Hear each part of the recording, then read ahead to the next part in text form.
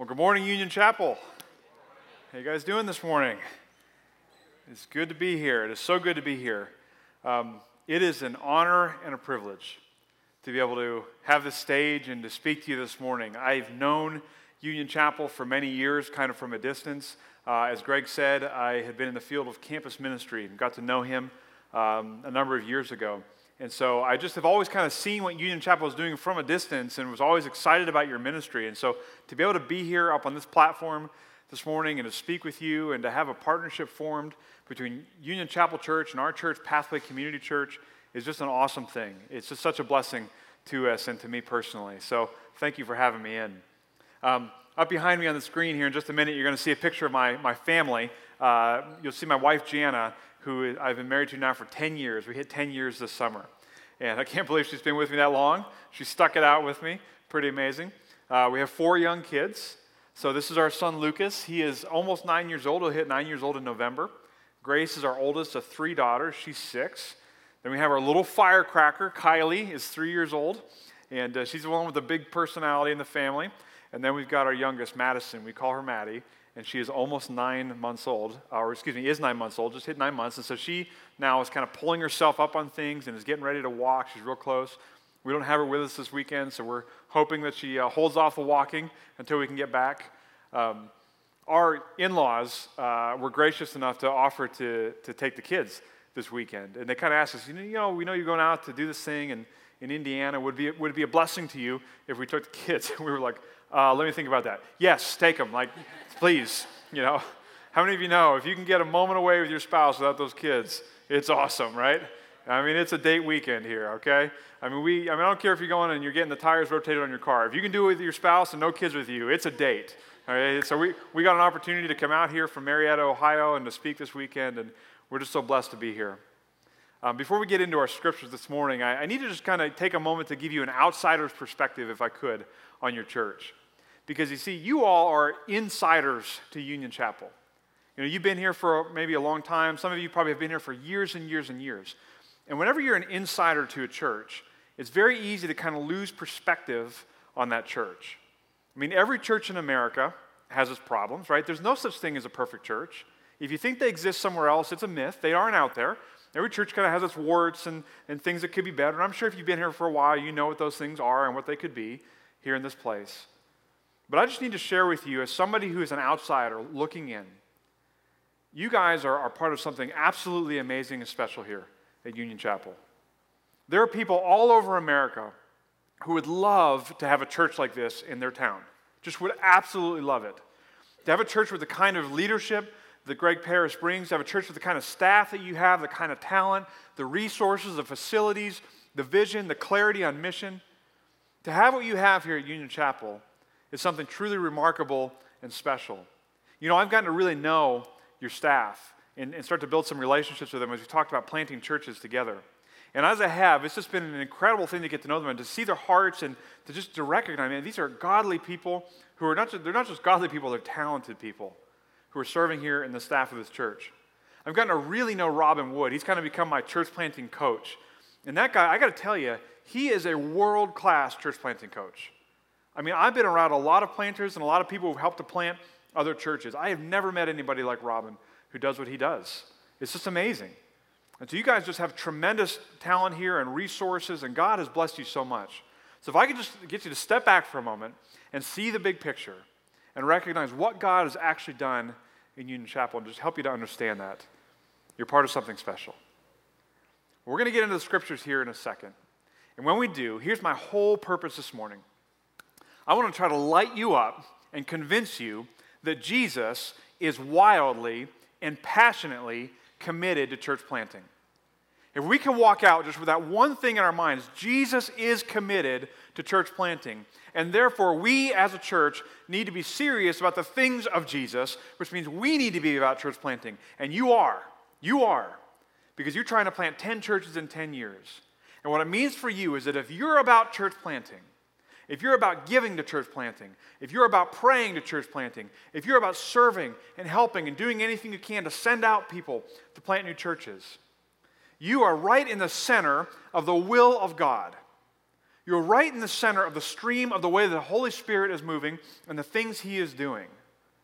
And we're going to see in the closing statements of Jesus, we're going to look at 3 different things that Christ spoke to his disciples right at the end of his life.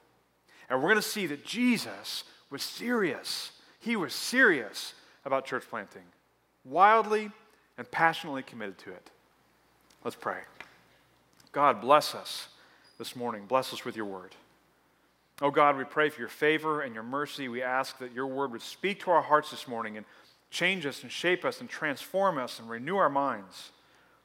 Lord, as we look at 3 closing statements of Christ our Lord, would you help us to get in alignment with the things that Jesus was serious about? God, do your good work in us, and thank you for the great work of Union Chapel. Amen. All right, we'll open up your Bibles to Matthew 28. We're going to look at 3 passages this morning. The first one's going to be the Great Commission, and it's going to come out of Matthew 28, verses 18 through 20. From there, we're going to move into Luke chapter 24. We're going to look at verses 46 through 49 at another closing statement of Jesus at the end of his life. And then we're going to go to Acts chapter 1, starting in verse 6. And we're going to look at these 3 things that Jesus said. Now, to give you a little bit of context to help you to understand what's going on here in the Scriptures, Jesus has completed his ministry, okay? Jesus has done 3 years of power-packed ministry. And everywhere he's gone, he's had massively huge crowds of people following him. He's doing miracles and he's teaching, and people are repenting. And of course, the Pharisees and the Jewish leadership are getting jealous and angry at him as he goes. And so eventually, at the end of his life, Jesus gets put to death by the Roman government, who's in collusion with the Jewish leadership, all who want to exterminate him. He's a threat to their power structures. And so because of that, they get him hung on a cross. They falsely accuse him. They beat him. They scorn him. They shame him. They crucify him on the cross. And Jesus, the perfect Son of God, after that goes into the grave. And we all know what happens after 3 days in the grave, don't we? He rises up from the dead and comes out of the tomb and leaves an empty tomb behind him. And what Jesus does is for the next 40 days after that, is he goes around and he interacts with people. And all around him, people who saw him die, they saw him on that cross, they start interacting with him. And they're just blown away, thinking, my goodness, I saw you die, and now you're standing in front of me. Thousands and thousands of people see the risen Christ. And so because of that, Christianity really forms and springs up out of Israel in the Middle East, because all of these people saw the resurrected Christ, and they knew he really was who he said he was. He really was the Son of God. But in this 40-day window, before Jesus ascends into heaven, he teaches a few things before he goes. And you can imagine that the things Jesus would speak and say at the end of his life were probably some of the most important things he could have said, because he wants to give parting wisdom and words to his disciples. And you see, the authors of Scripture captured these things for us because they wanted us to know what Jesus was serious about. They wanted us to understand what he was passionate about. And so the first of these statements comes out of Matthew chapter 28, right at the end, verses 18 through 20. Let me read this for you. The Great Commission. Then Jesus came to them and said, all authority in heaven and on earth has been given to me. Therefore, go and make disciples of, and here's what he says, all nations, baptizing them in the name of the Father and of the Son and of the Holy Spirit, and teaching them to obey everything I have commanded you. And surely I am with you always to the very end of the age. So here's Jesus standing before his disciples right at the end of his life, probably shortly before he's ready to ascend into heaven. And he's kind of giving them a pep talk and saying, guys, here's what you're going to be about after I leave. Fellas, I have all the authority in the world. All the authority in heaven and earth has been put on my shoulders. And I'm taking that authority off and I'm giving it to you, and I'm empowering you to go out into the world. And here's how far I want you to go out into the world. I want you to get way outside of Israel. I want you to get to all nations. Jesus said, I want every corner of the earth, every piece of the earth, every person on the earth to have the opportunity to respond to the gospel. I want all of them to know in every nation that I am the King of Kings, I am the Lord of Lords, and I've died on a cross for them, and I've risen from the dead for them, and I'm here to save them. So guys, I'm empowering you to get out there and to take the gospel to all peoples. You're going to go and make disciples. Now, I have to imagine when the disciples heard Jesus say this, that they were just blown away, because you see, to them, everything they had done with Jesus had been in a tight geographic region. You know, they traveled a while with him, they'd done ministry with him, but it had kind of been probably in a couple 100-mile circle in Israel, this small nation. And all of a sudden, here's their Savior, here's their God and King saying to them, you are going to be sent out to all nations. Jesus takes the geographic boundaries and just blows the doors off of it and says, we're going to take this everywhere. We're going to take this everywhere. And everywhere you go, you're going to make disciples. And here's how he says you're going to make disciples. When you go to them, when you go to all nations, you baptize them in the name of the Father, Son, and Holy Spirit, and you teach them to obey everything I've commanded you. Jesus gives them two directives to make disciples. He says, baptize and teach, baptize and teach, baptize and teach, baptize and teach. Everywhere you go, you baptize and you teach. You raise people up to new life in Christ, and you teach them to be obedient to me. You teach them the Scriptures. Now, Union Chapel, if you want to know whether or not Jesus is serious about church planting, I think all you need is this passage right here. Because you tell me how the disciples were supposed to go out and follow and honor the words of Christ and do what he told them to do if they don't go out and plant new churches to the very ends of the earth.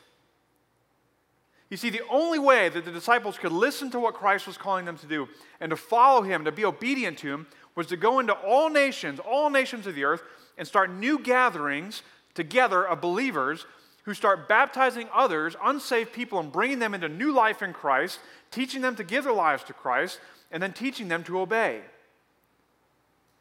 The only way that the disciples would have been able to follow through on the call that Jesus had put on them would have been to plant churches.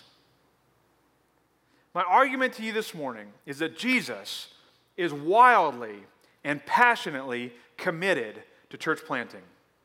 He absolutely wants us to plant churches. And when we get behind church planting, when we decide to give our energy, our resources, our prayer, we decide to write those checks and give the money so that it's able to happen, we're right in the center of what God has always been about. Getting churches out to the ends of the earth so that everybody could know that Christ is here to save people. Luke 24. Flip over just a book in your Bible, verses 46 through 49. All the words should be on the screen behind me. This time Luke, in his gospel, he captures a slightly different moment that Jesus has with his disciples, and he records it for us. This is what it says, verse 46. He told them, this is what Jesus says to them, this is what is written, the Messiah will suffer and rise from the dead on the third day, and repentance for the forgiveness of sins will be preached in his name to, who is it, Union Chapel? All nations, absolutely, all nations, beginning at Jerusalem. You are witnesses of these things. I'm going to send you what my Father has promised, but stay in the city until you've been clothed with power from on high. Here's Jesus in a different moment, talking to his disciples again. And he's saying to them, guys, listen to me. I'm going to clothe you with power from on high. I'm going to give you the Holy Spirit. And when I do, you are going to take this message of me out to all nations, to the ends of the earth. And here's what you're going to do when you get there. When you get into their cities, when you get into their towns, what I want you to do is you get up and you preach repentance for the forgiveness of sins. You tell them that the most important decision they can ever make in their life is to turn away from their sin and to give their life to me. You tell them, you preach it to them. Now, Union Chapel, if you want to know whether or not Jesus is serious about church planting, tell me, how would the disciples have been able to fulfill this call that he put on them if they didn't go into towns and cities all across the world and plant new churches where they'd have opportunities to preach? The only way they could have fulfilled this is to get into cities all over the world and to start new groupings of believers where they would have an opportunity and a moment to preach so that they could tell people, bring your friends so that they can hear that we're going to tell them to repent. The disciples were going to preach repentance all over the world. They were going to teach obedience all over the world. They were going to baptize all over the world. This is how disciples are going to be made. Jesus just destroys the geographic boundaries that were in their minds. And he gives them a clear directive that can only be fulfilled through church planting. Acts chapter 1. We're going to look at verses 6 through 8. This is the very, very final, probably the last thing that Jesus ever said in his life. Luke is recording for us what happens right before Jesus ascends into heaven. And this is the thing that Jesus says to his guys. These are his parting words. Then they gathered around him and they asked him, Lord, are you at this time going to restore the kingdom of Israel? Verse 7.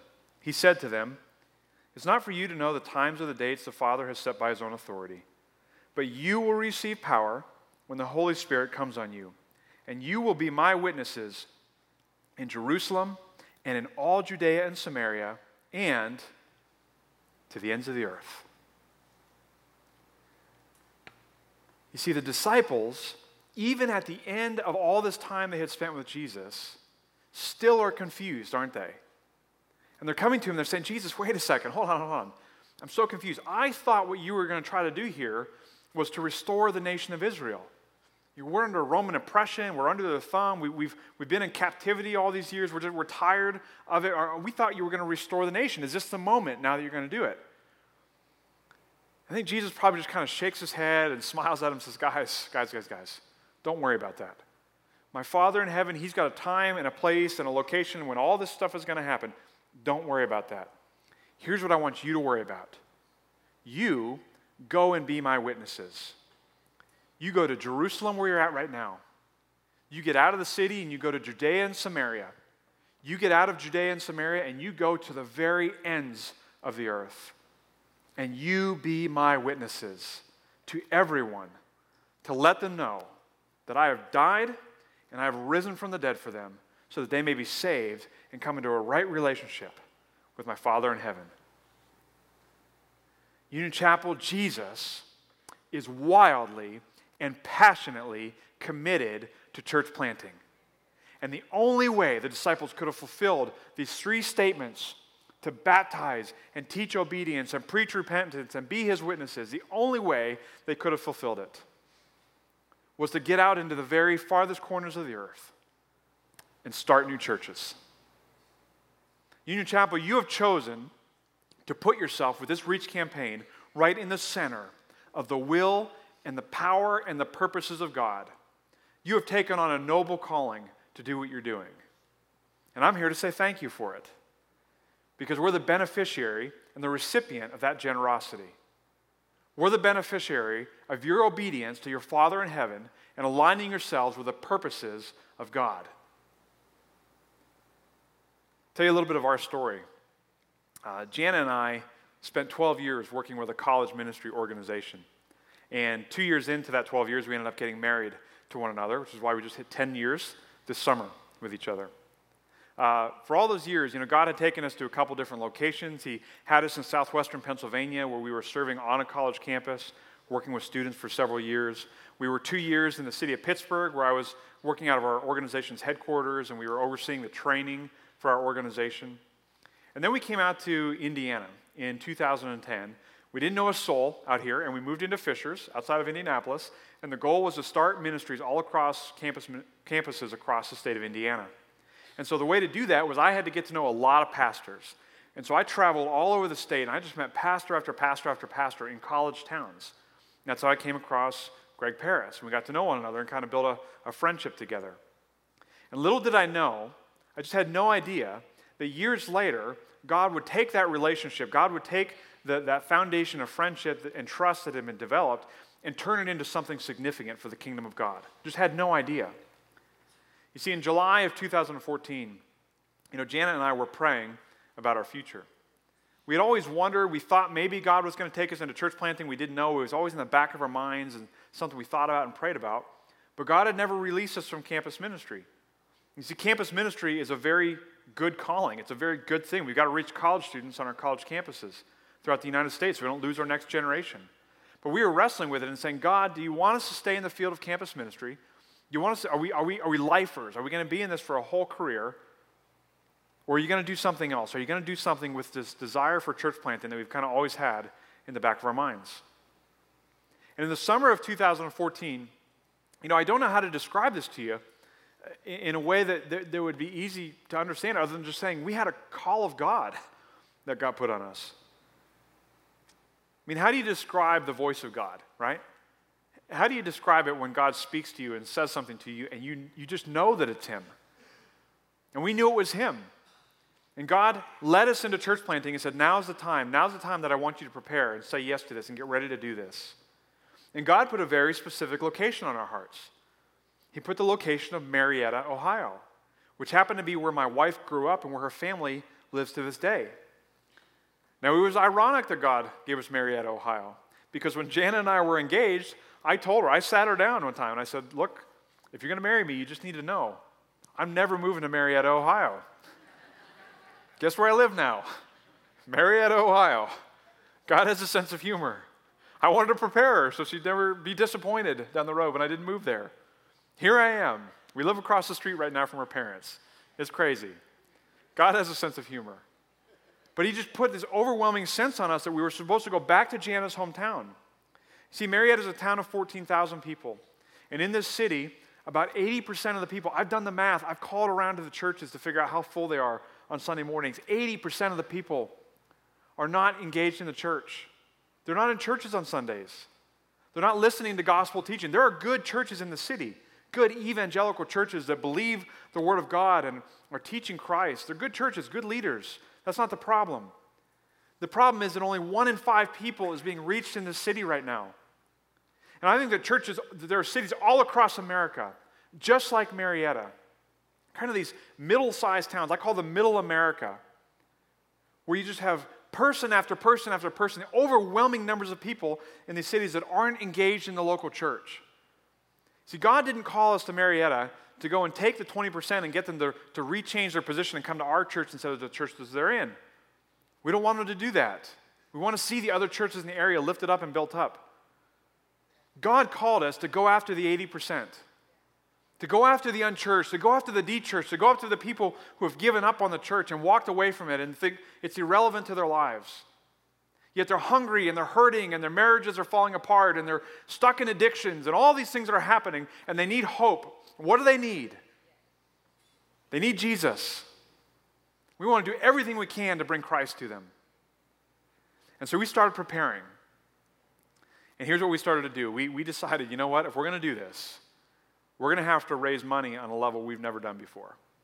How many of you all know that church planters have to raise a lot of money, okay? You have to raise a lot of money. You've got to raise money for your salary. You've got to raise money for your insurance package.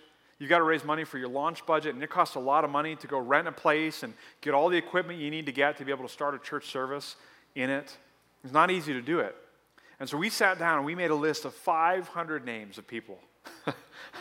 I feel for these people. They had no idea.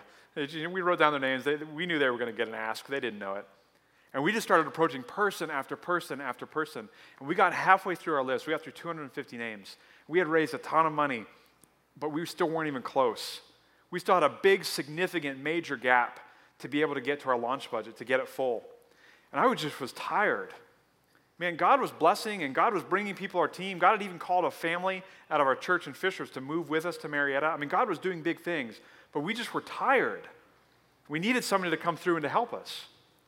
And so I started sending letters out to all kinds of churches around Indiana. Remember, I had connected to all kinds of pastors and leaders along the years. And I went to church after church after church and tried to get in the door to kind of give our pitch and invite people to come onto our team. And I'm sad to say that across the board, everybody just kept telling us no. I had pastors who wouldn't return an email to me, who wouldn't return phone calls to me. Sometimes they would return them, and it was a very gracious call, but say, hey, this just doesn't fit in our missions budget. This isn't what we're about this year. We're giving our money to this thing or that thing or this other thing. We're not doing church planting. So you can imagine it was fairly discouraging. Well, little did I know what God was going to do. On May 21st, we were planning to move. We had sold our house. God gave us buyers immediately on our house. Our house sold right away. We were ready to move on May 21st from Fishers out to Marietta, Ohio. And on May 19th, I get a call from Robin Wood. And he kind of calls me up and says, "Hey, bud." He said, "We see that you sent us a letter. What do you think about getting together? Why don't you come up to Muncie and meet me?" I said, "Robin," I said, "I don't know you, but I've got a wife and 4 young children. We're packing a house. And if I come up there right now, I'm a dead man. Okay? So if you want to have a church planter in the future, my wife's going to kill me if I leave right now." He said, "Well, come on up. Come on, we need to meet you. If we want to think about getting behind you, we've got to spend some time together." So I kind of sheepishly went to my wife. I said, "Janet, would you let me just break away for a few hours to go up to Muncie?" And I came up here and I sat down with Robin. And I had no idea that God had called your leadership to plant 10 churches in 10 years. I just was unaware of that. And as I started spending time with Robin and we started talking about our philosophy and our dreams and what we wanted to accomplish with the local church, we realized that, man, we were just so aligned with one another.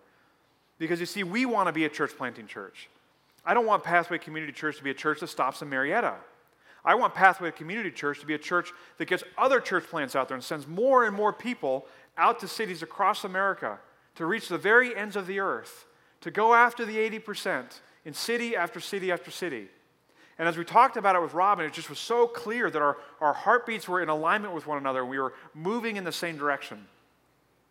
So Robin invited us up a couple weeks later, and we got to sit down with Greg Paris and the executive leadership team of Union Chapel. In that meeting, it just was so obvious. We were all moving in the same direction. And what I didn't know was that at the end of that meeting, after I left the room, your pastor turned to his executive leadership team and said, "Let's find them the money. Let's go out and fill out the launch budget that they need to get this church started in Marietta. Let's bring them in as one of our 10 church plants." And it's a partnership. It's a partnership. Because what we're going to do as a church is try to teach your future church planters that you're going to send out how to raise funding. You see, I've had to do this for 12 years being in campus ministry. We've had to raise a lot of money along the way. We've learned a lot of things and the ups and downs of doing that. And so we're going to help to teach future church planters how to go out and make appropriate and healthy asks to people to invite them on their team so they can get the funding behind them so that they can be sent with the right amount of funding and resources to be able to go plant healthy and life-giving churches. This really is a partnership. But the partnership is possible because you gave. The partnership is possible because you chose, when the Reach campaign came about, to reach down and to give to something external. You see, it would have been very, very easy as a church to say the thing that we're all about is our building, in our youth ministry, in our own city. And listen, all that's important. Jesus loves your city. Jesus loves your youth. Jesus wants you to have the right facilities to work in. But sometimes we got to follow Jesus into giving to things that are external to ourselves. And because you chose to do that, your leadership was able to get behind us and form this partnership. And Union Chapel, I'm here to say thank you this morning. Thank you for being the kind of church that puts your focus on the bigger kingdom of God, that is wildly and passionately aligned with Jesus in church planting. Thank you for being the kind of church that's willing to think bigger than just yourselves and your own city and your own locations. And I'm telling you right now, someday, listen to me, someday you're going to be in the kingdom of God. And your Savior is going to embrace you. And He's going to say, "Job well done, good and faithful servant." And then you know what He's going to do? He's going to point to the line of people and say, "Do you see these people? These people are from Marietta, Ohio. And they're here in my kingdom today because you gave and you prayed and you served." And do you see that line right there? They're there from Cape Coral, Florida because you gave and you prayed and you served. And do you see these 8 other lines of all the churches we planted? These people are here because of you. Union Chapel, can you imagine the day when people are embracing you in the kingdom of God and saying, "Thank you. Thank you for putting a church planter in my city. Thank you for getting a new church that reached me because I was an unreached person." There is no experience in this life that could possibly compare. Greg, thank you for being the kind of leader who's willing to plant churches. Can we just honor your pastor for a moment?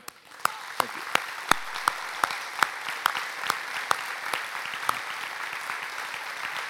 Thank you. Union Chapel, Let's go reach a lot of people together for Jesus. What do you think? Amen? All right. Let's pray. Oh, Lord God, thank you for the great work that you are doing. Thank you for the people of Union Chapel, and thank you for the church planting that they are doing. Lord, you are honored and glorified when we align ourselves with your purposes and put ourselves right in the center of your will and your plan. God, you have done a great, great work, and we praise you, and we thank you, and we love you.